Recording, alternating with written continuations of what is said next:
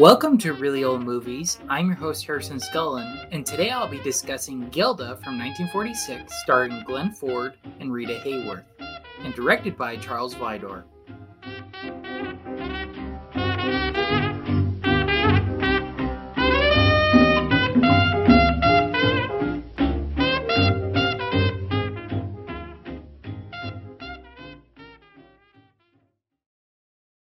Alright, so some essential movie details about Gilda from 1946.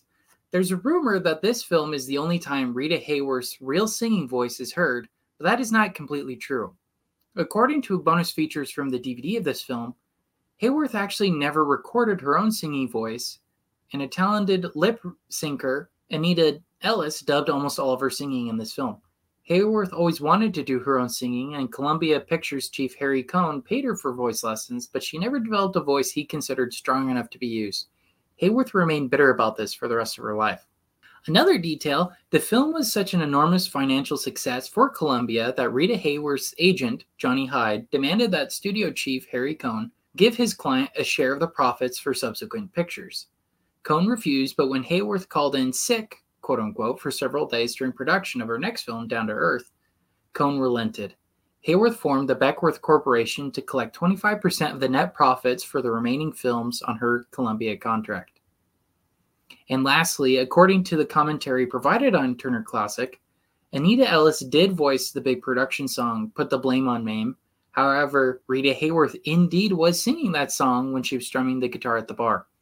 So there's kind of a conflict there. No one really knows for sure when is it really her singing and when it isn't her singing. So I think that's interesting that there's kind of conflicting messages. I tend to trust Turner Classic a little bit more just because they have a better reputation. They have researchers and whatnot. So I'm thinking that the truth of it is it wasn't her singing like the major scenes where she's, singing with a band and stuff. But like they were saying here, when she's just strumming the guitar, that's most likely her. All right, so now let me get into my thoughts on the film. The plot, I give it a 4 out of 5. I really liked it. It's not your typical love story or love triangle. Glenn Ford and Rita Hayworth, who are the main characters in this film, they have great chemistry together, but not in the sense of, they're lovey-dovey and whatnot, but because of how they fight each other and how they're kind of brutal to each other. It's really, really interesting. And I also love Munson, who's played by George McCready. I love that he fakes his own death and then he comes back later to cause even more chaos to them. I thought that was really cool and interesting. I just really like this film because none of these characters are good guys per se. These are all bad and terrible people, and yet they have so much charm and charisma to them. You can't help wanting them to succeed in their goals, even if they're terrible, right? So I really, really like that. And the only reason why I don't give it a 5, though, is I kind of feel like it wraps up a little too quickly, a little too nicely. I think there could have been a little bit more drama there because, Munson shows up again, right? And he's about to kill them, and then he's stabbed in the back almost immediately. I was like, well, that kind of kills all the tension. But I do think it's a little interesting that the inspector's like, well, legally, he's already considered dead, so you guys are fine, I guess. So that was an interesting twist. But, yeah, I like the plot. It was good. All right, so now talking about the acting, I gave that a 5 out of 5. I thought Glenn Ford was great. He's really, really good in this film. And for those who don't know who he is, if you've ever seen Superman, he plays Jonathan Kent in that film.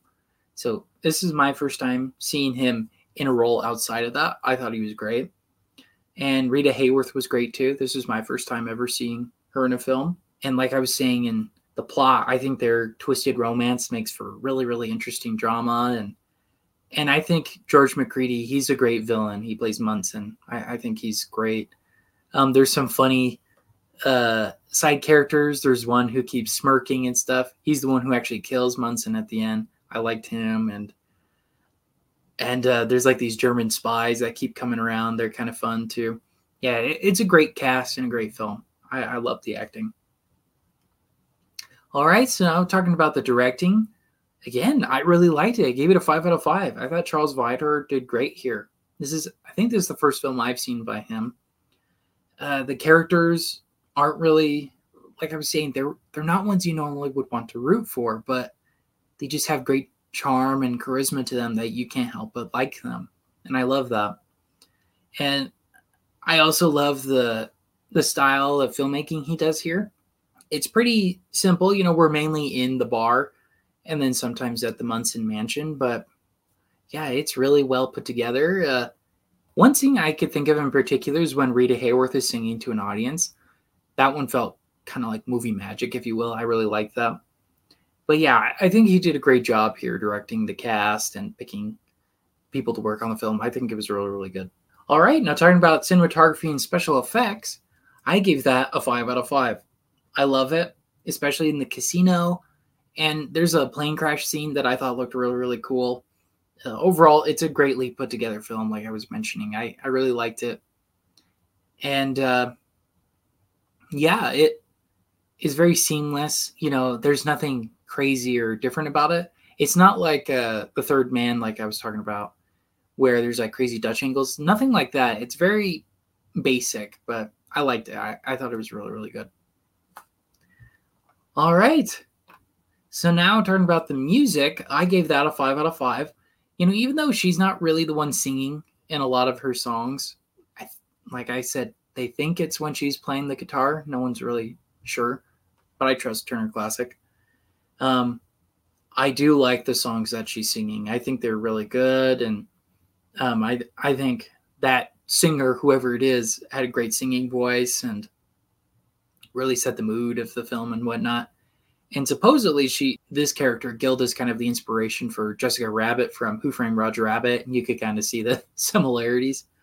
But yeah, no, I liked it. I thought it was really, really good and really set the tone for the film because they're not happy songs per se. They're kind of dark and kind of twisted. So that fits the tone of the movie really, really well. All right, so tallying that all up, that brings my Letterboxd score to 4.8 out of 5, which I'm rounding to a 5 out of 5. So would I recommend this movie? Absolutely. I loved it. I love the twisted romance. I love the twisted music, and the cinematography was great. It's a great movie overall. I highly recommend checking it out if you haven't seen it. And it's on Criterion, and I believe it was streaming on HBO Max. I could be mistaken. I refuse to call it Max. I think that's just a terrible name.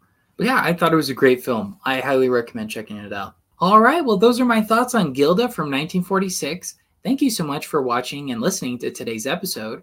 Make sure to follow me on Instagram and Facebook at Really Old Movies, where I discuss details about the week's particular film. New podcast episodes are released Saturdays at 8 p.m. Pacific Standard Time on Apple Podcasts, Spotify, and Amazon Music.